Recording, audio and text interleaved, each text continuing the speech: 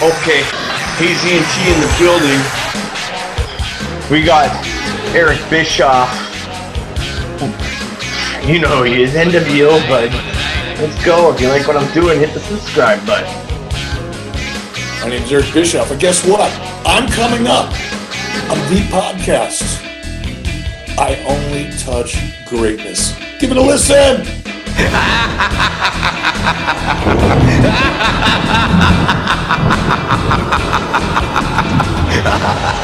Hayes Entertainment.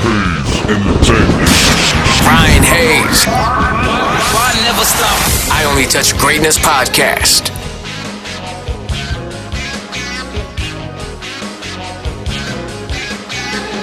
Shouts out to my sponsor, the John B. Pub. If you need a place to go for good food, good drinks, the most beers on tap, and a great friendly staff, head on over to the John B. Pub on Austin Avenue in Coquitlam. This is I Only Touch Greatness podcast with Ryan Hayes. We are going live. Hey, how are you? Good. How you doing? I had to put my NWO stuff on for you. No, I love that. I greatly appreciate that. It's the way I like to start my day. Yeah, it's the best logo of all time. We'll get into that later. How you doing today? I'm doing very well, my friend. Thank you for asking. How are you? Good. Yeah, Saturday morning is the best we can ask for. I see a little COVID test, though, or fucking with my NFL for tomorrow, but... Yeah, it's a mess, isn't it? I mean, seems like the NBA is the only, and the NHL have been the only professional teams that have been able to figure out a way to manage it. It's unfortunate. Yeah, it's being in the bubble kind of actually helps. It seems to have, no doubt. Okay. So you're born in Detroit. Did you always want to be involved in wrestling? No, as a kid, I grew up as a wrestling fan. That's no secret, like a lot of kids. I lived in Detroit till I was about 14, and then moved to Pittsburgh and realized there was a whole new world heavyweight champion and a whole new bunch of wrestlers. That was back in the territory system, where if you lived in Detroit like I did, you weren't exposed to wrestling from other regions of the country. So it was a whole new world. And I became a fan in Pittsburgh of Bruno Sammartino, actually, and then moved to Minneapolis. And there was a whole other wrestling organization that I had never heard of called the AWA, and was a big fan of the AWA as a young teenager and into my early 20s and late 20s, actually. And in my early 30s, ended up getting a job there sheerly by coincidence, not by design or goal setting or anything like that. It was just sheer coincidence. Yeah, that was my next question, actually. The AWA, what led to its demise? Well, a number of factors, but they were all centrally kind of rooted in the fact that Vern made a choice and a decision. When Vince McMahon offered to buy Verne Gagne out, as Vince did with a lot of territories, Vern believed, obviously incorrectly, that Vince would not succeed and the territory system would prevail and business would come back after Vince had taken Hulk Hogan and a couple other big stars. Vern was wrong in that. He was stubborn. He was set in his ways, as successful people can sometimes be. But I think because Vern made that decision and he really thought that Vince McMahon Jr. was ultimately going to fail and that Vern could resurrect the AWA, he dumped a lot of his own personal resources into the company at a time when the company wasn't generating any resources of its own, any revenue of its own. And eventually, Vern ran out of personal finances, could no longer fund the AWA. Vince McMahon and the WWF went on to become hugely successful and involved into the WWE and a global phenomenon. And all of that really was a result of Vince McMahon's vision and Verne Gagne's, as much as I love and respect Vern, lack thereof. That's it. It happens in a lot of businesses. You either adapt or you die. I think any business in the world has to recognize that the market is changing, distribution is changing, products is changing, customers or audiences' expectations are always changing. So you either adapt to that or you, as Verne Gagne did, hold on to the past and other promoters. It wasn't just Vern. There were a lot of people in the industry that did the same thing. You either adapt or you die. It's kind of like died. Yeah, it's kind of like I say, COVID. Like we've all adapted to this new system of online meetings. We're learning stuff, and you're staying home a little more, and you're finding ways to be creative at home. True, and I think even in a much broader kind of business sense, I don't know what it's like in Canada, particularly Western Canada, but in a lot of the major cities in the United States, for example, there are office buildings that were designed 5 years ago, 10 years ago, in some cases, 7 years ago, that are just now being constructed for what many people in the commercial real estate business thought was going to be a continued expansion for the need for business space. And I think because of COVID, a lot of companies are realizing that not only do employees not have to work in an office as they have traditionally for decades upon decades, that they can indeed not only work from home, but they can work from home more effectively. Yeah. And as we see that now here in the United States, there's a lot of concern for commercial office buildings and property management companies who are seeing, potential future, office space requirements dropping through the floor. And a lot of these office buildings are half built, 3/4 built. So it's an interesting thing.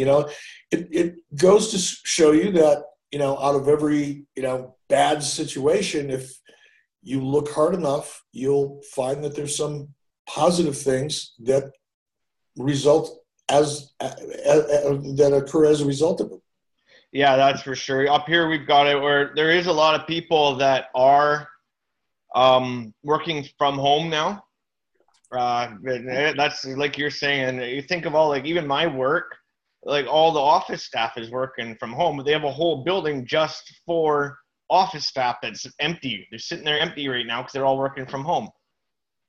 It's really interesting. My daughter works for one of the largest television networks and studios in the world in Los Angeles. And she's a director of development there. She's got a pretty high position. And I was talking to her a couple of weeks ago, and their office, she is working 70 to 75 hours a week from home, which is actually more time than she was putting in the office because she doesn't have a 90-minute commute. Yeah. Or an hour commute each way, 2 hours total, or sometimes more depending on the traffic in Los Angeles. Which is crazy. So yeah, it's a bad situation in some respects. In many respects, it's a horrific situation if someone has a family member or someone passed away from COVID. But there's a lot of television networks I know right now, because I know a lot of people in that industry are coming to realize that the old way of doing business is about to change forever as a result of what we're going through. You first auditioned for WWF before you went to WCW in '91? Yes. Okay. And they I bet they were kicking their ass after that because they turned you down the first time, and then you went and took over. I don't know if that's true or not. I kind of doubt that. Oh. I don't think Vince McMahon or anybody in the WWE are the kind of people that would look in the mirror and say, "Oh man, if only we would have hired him, none of this would have happened." That's just not how they think, nor should it be. I would be disappointed if that were the case. I think more than likely what was the case was probably a little shock and surprise when things started really turning around in WCW. Undoubtedly, they were shocked and surprised. But rather than probably thinking, "Oh man, I wish we would have hired him back in 1990, they were probably thinking, "All right, we'll show him, we'll dig in, we'll work harder, we'll work smarter, we will do whatever we have to do to prevail." And I'm pretty sure that was the response, as opposed to feeling like they made a mistake by not hiring me, 5 years earlier. In 1993, you started as executive producer. You got the job of you got the job ahead of Jim Ross and Shivani. Is that the reason that Jim went to WWE? I don't know that Jim Ross even applied for the job. Well, he may have. I'd have to ask him. I've heard that before, and every time I'm around Jim, I forget to ask him. You know, it's something I've heard any number of times, but I don't think that is the case. Jim Ross, unfortunately for Jim, was directly associated in the minds of his superiors, which, by the way, I wasn't one of them at the time. But Jim Ross was he was so closely associated with Bill Watts that when things went badly with Bill Watts, there was no way that Jim Ross was going to be able to avoid the backblast. And as a result of that, I don't think Jim would have ever been considered as an executive producer, even if he had applied. Tony, I think, did. Again, I've never talked to Tony about that. I think that that's true, or probably true. But Jim left as a result of what I just described. There was so much collateral damage that Jim took the brunt of as a result of Bill Watts, that number one, he was miserable. And number two, and I think more importantly, it was likely very difficult for Jim to wrap his head around working for me. And to make it worse, Jim knew that I wasn't excited about him as a play-by-play announcer. Imagine that. Yeah. Someone that almost unquestionably most wrestling fans would agree is the best wrestling announcer in wrestling history, perhaps second behind maybe only Gordon Soley. And I wasn't interested in him in a prominent on-camera position. My reasons weren't because I didn't think he wasn't a great announcer. My reasons were because I felt as though the look and feel of the product had to be different and not seem to be, even on the surface, just another evolution of the same thing. Yeah. And announcers are a very prominent part of the show. The announcers spend more time on TV, although they're not on camera, but they spend more time developing a relationship with the television audience than any of the talent does. You take your top wrestlers, top talents, superstars, whatever you want to call them, and on any given show, any one of those top superstars may only have 12 or 15 minutes of television time, ability to connect with the audience, whereas your announcers are out there for 2, sometimes 3 hours every week. So while, an announcer isn't the most important part of the show, it is a critical part of the show for a lot of reasons.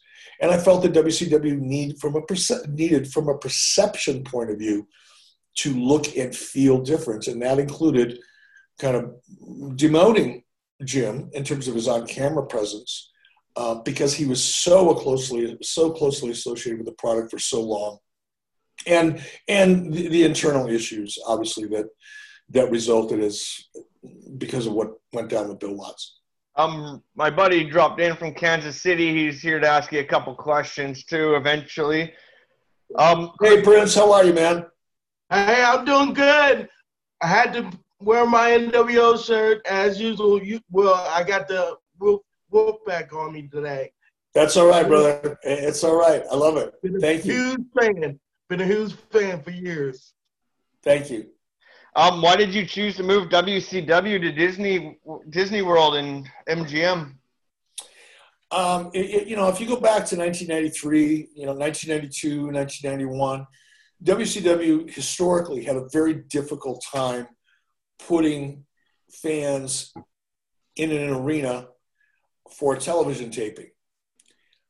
Television tapings aren't nearly as exciting to sit and watch in an arena sometimes as straight non-televised live events.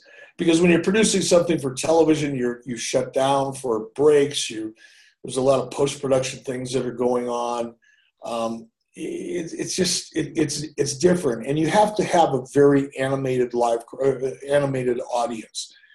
The audience, as we've learned, I've said this decades ago, When I moved to Disney MGM Studios, it was because we didn't have the energy we needed in the audience, because we couldn't attract a crowd. You go into an arena that had a capacity of 5,000 or 7,000 people, and when only 600 or 800 show up for an hour or two, it makes creating energy for that television show very, very difficult. When I moved down to Disney MGM Studios, or the decision to move down to the studios, was because there was a constant crowd. There was a tour crowd. Disney MGM is a very, very popular theme park. And when people come to the Disney MGM Studios, it's because they're interested in television production. So if you're producing a television show on the Disney MGM lot, without any question, you're going to be able to put 500, 600, 700 people in the soundstage, which I could make look like 1,700 people or 2,000 people, because you have so much control over the post-production and the production environment. So it was just a question of look and feel and energy. Is that where Hogan? That's where you signed Hogan, actually, wasn't it? At the MGM Grand. No, I didn't sign him there, but that's where we initiated some of our early conversations. Okay, yeah, because he was doing Thunder in Paradise, correct? Correct. All right. Yeah, you also at that time you increased the number of pay-per-views, and you started the Nitro Live. I personally loved it when you would spoil the Raw results. Yeah. Me too. Well, it's whenever and thank you very much for saying that. I loved it too, by the way. But it's interesting, people remember that. It wasn't a wrestling angle. It wasn't a match. It wasn't a pay-per-view. It was just a stunt. And it worked really, really well. And I think to a large degree, it set the tone and established Nitro as a renegade to the industry, because nobody ever did that before. Nobody would ever do that. And nobody had thought about doing it. Nobody had the ability to do it, because I had, the network that I was working for, ran the show. So it was easy for me to go up 3 or 4 or 5 minutes early and give away the results, or do any number of quirky things that I used to do that nobody had ever done before. But they set the tone. Whenever I hear a question like, why, or whenever I hear a statement like, oh man, I used to love when you did that, I always think, well, why did you love it? Why do you still remember that? And I think the reason is for everything I just said. It had never been done before. Nitro's kind of like, holy shit, what are they going to do next? Yeah. All of those emotions, sometimes they're subconscious though, or subliminal. All of those emotions are what makes you come back and tune in next week, because it feels unpredictable. It feels like it's different than what you're used to seeing, and that's always interesting. That was always interesting, because, used to watching that, that's what made us flip the channel. That was always like the greatest idea, because we were like, oh shit, well, we ain't gonna watch this. we ain't gonna watch Raw if that's gonna happen. We were like, oh shit, or they just did that, because to me, as a fan, that's what kept us tuned in. All those great ideas, because that's why I always think, like, with those type of situations, like, that's what made us tune in with the Monday Night Wars, was everything. You had to be on top of your game. That's what made Vince be what Vince had to do. He had to figure out something. That's a fact, brother. Yep, just dropped the mic. Hey, that by giving away spoiling the results, that kind of kick-started the Monday Night Wars. Well, I think making the decision to go head-to-head with Monday Night Raw, I think that was the very first shot, clearly, because nobody had ever attempted, nobody would have ever conceived of doing that up until the point Ted Turner did. It wasn't my decision. It was Ted Turner's choice. That, I think, was the very first shot. And then after that first shot, then it was just a series of, hand grenades being thrown on a regular basis, whether it was giving away finishes or, having Lex Luger show up. Everybody in the WWF thought that Lex Luger was under contract. They were asleep at the wheel. They weren't paying attention. They were arrogant. They didn't have anything to worry about. They thought they were the only show in town. Nobody was going to mess with their talent, right? Wrong. I did. And that was another example. That's another shot. I mean, that was a serious shot. The first shot went over the bow. It was a warning shot. The second shot went right into the tent. And that was a whole different kind of shot, that being Lex Luger. And I think from then on, it just kept building and building and building. But that's what made it feel like a war. That's why, I get a lot of heat for this because I think people don't understand why I feel the way I feel. There's that question again, why? When people talk about the Wednesday Night War, and okay, it's head-to-head. It's competition. We all like that. But it doesn't feel like a war. Because there's no real grenades other than saying something cute in a promo or making some kind of, tongue-in-cheek reference or something like that. There's no strategic back and forth. There's no battles going on. It was one declaration of war about a year ago, and since then, nothing else has really happened other than the competitive environment, which I love, by the way. That's what the whole Wednesday night thing is missing, is an actual war with actual battles. Yeah. Personal beef. That's what I was about to say too, because I think that's what really they kind of lacking with NXT, because AEW, don't get me wrong, got all the talent, and they kind of remind me right now of Nitro a little bit because of the wrestling background. And I think they kind of branching off of what you took place, you know what I'm saying? But they just not taking it, taking the type of shots you was, you know what I'm saying? Taking the ideas of you. Even so, sometimes I see a little similarities sometimes, but I don't see it all like how I used to. But as I was about to say with things, Jim Jarrett also, I think, kind of branched off of you with TNA. Well, he tried. Ryan's head looks like it's going to explode. I think he has a question. Yeah. Okay, so I'm NWO for life. That's the real saying. I love every moment of NWO stuff. Hall and Nash are my two favorite wrestlers. Hogan's there too, of course. Who came up with the original NWO idea? Well, the original idea was mine, but I want to say this out of respect for Scott Hall and Kevin Nash and Hulk, obviously, and others.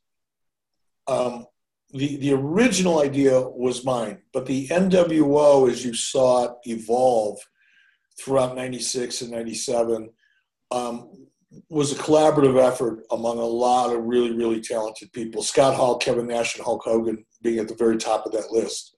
So I'll take credit for the original idea, but what you saw in 96 and 97 was much stronger than just the original idea. Yeah, I mean, I loved it. Was there or whose idea was it for Hall and Nash to be signed? You obviously are the one, but the way you brought them in also had the whole world shook because they didn't know that they were coming either. No, that was the beginning of the idea, and that was my strategy and my creative approach. No one else's. Had some support, don't get me wrong. Yeah. Had a lot of support to help execute it. But the original idea, particularly in the way I brought in Scott Hall and the promo that Scott Hall cut, I actually wrote about an hour before the show. So all of that very, very early stuff was mine. And then, like I said, as it evolved, then it became more of a collaboration. I'm going to try to put highlights into this video of all these things, but I know WWF and WCW or all of them aren't going to let my YouTube do that. But we're going to try to put highlights in and get all this stuff. July 1996, Bash at the Beach, the greatest moment in wrestling history, when Hogan would turn heel. Oh, yeah. Oh. And I heard that it wasn't always going to be Hogan as the heel. Was there somebody else you had in mind? Originally, before Hulk suggested that he be the third man, let me back up just a little bit. About a year previous to 1996, sometime in early 95, I approached Hulk, and he and I had a conversation about him turning heel. And in that conversation, he made it very, very clear to me that he was not interested in turning heel. He had too much invested in his character as a babyface. He had too many other business opportunities because of that character and his association as a babyface, that he wasn't interested in turning heel, which I understood. I mean, that's a business decision. It's not an ego decision. It's not a power decision. It's a financial decision, and I understood it. So when the NWO idea started formulating in my head, and I knew that I wanted to have a surprise as the third man, I went to Sting and had several conversations with Sting, who was the predominant babyface in WCW, other than perhaps Hogan. And Sting agreed and was excited about doing it. And it was a couple weeks after Sting and I started talking about Sting being the third man that Hulk and I had a conversation, and Hulk saw what was going on and thought that it was worth the risk to be that third man. And that's what happened. And it all played out perfectly. Right, because I was thinking, like, 'cause with those heels, I think sometimes with the as being the baby face for so long, that's why I kind of think that's what happened with Roman, when everybody was booing him. It felt like the crowd, he should have went heel, kind of like with Austin at the time when he turned babyface. You know what I'm saying? What do you think some of the baby faces should turn heel sometimes? I mean, there's no simple answer to that. Every situation is different. Every talent is different. You made heels be heels, like, for real. And I never thought of the money side of it. When you were just saying, Eric, that I never thought of the money side of it where, yeah, if their character is going to take a hit, if they all of a sudden turn from Hogan being the all-American made guy, and then all of a sudden you go to the dark side. It does, and that's a part of the business of the wrestling business that many fans either don't know or don't bother to consider when they start discussing such things. But in WWE, for example, where, and I'm using WWE as an example because it's the only company that has a mature license. By mature, I mean established licensing and merchandising program. But in WWE, for example, I still get royalty checks to this day. Not for anything that I did for them last year when I was there as an employee, but dating back to 2005 and 6 and 7, 2003. I got a royalty check last week. Hey, you probably got one when I bought my hoodie. Yeah, I think I don't think I made anything off that. But if you're a WWE superstar, if you're an active, current WWE superstar that's a babyface, the chances are your merchandise is going to far surpass any one of your peers who is a heel. So that choice of turning babyface has serious business implications for talent. It comes down to real money. Now, it was a different situation with Hulk in WCW and any top superstar in WWE, because WCW didn't have an established, mature licensing and merchandising business when Hulk came over, which is one of the reasons that he got as big of a guarantee as he did, because we couldn't compete on a revenue share basis for licensing and merchandising because we didn't have any.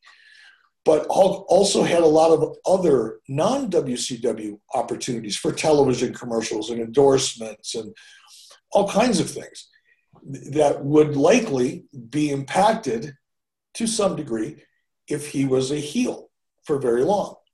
So situations are different, but the results are the same.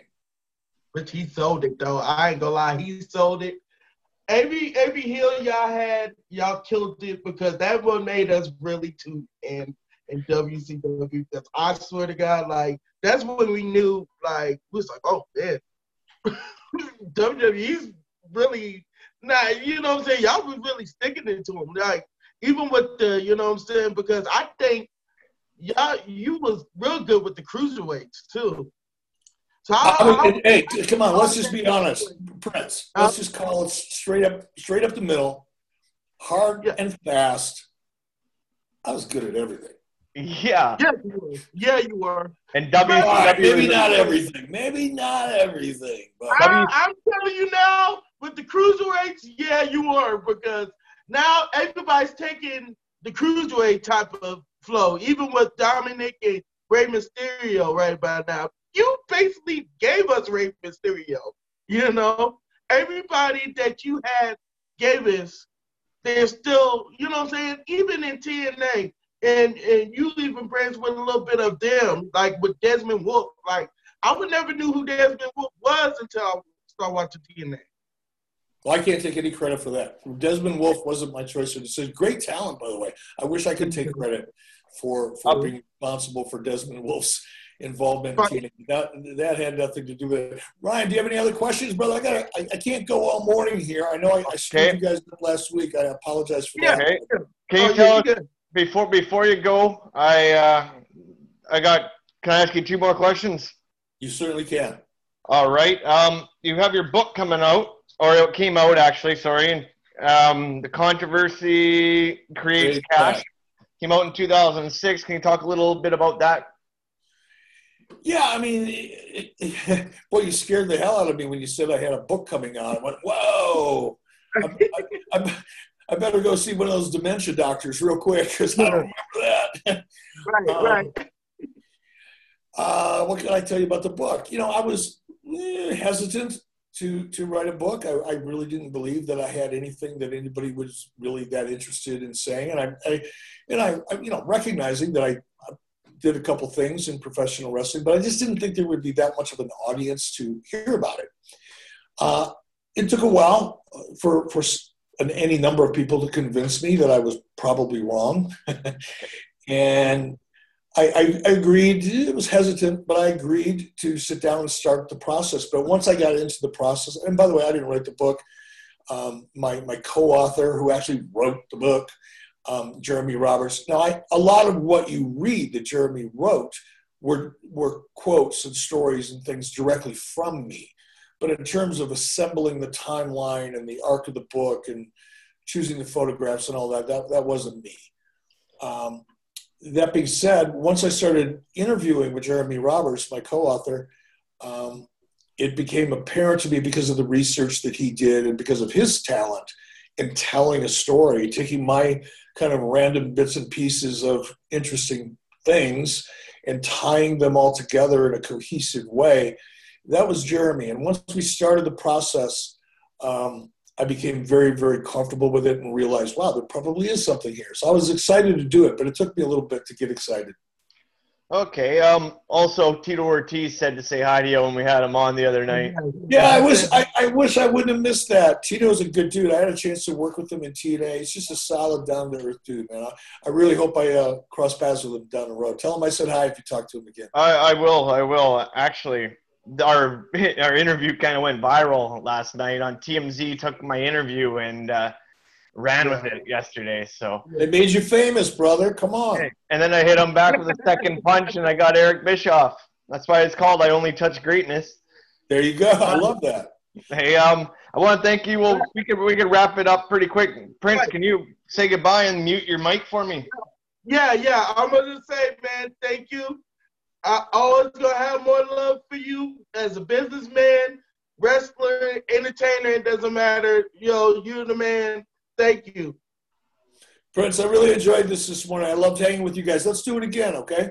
Hey, Eric. Okay, let's do it again. Hey, NWO for life. Hey, thank you, Eric. You're welcome. I'll touch base with you off the air.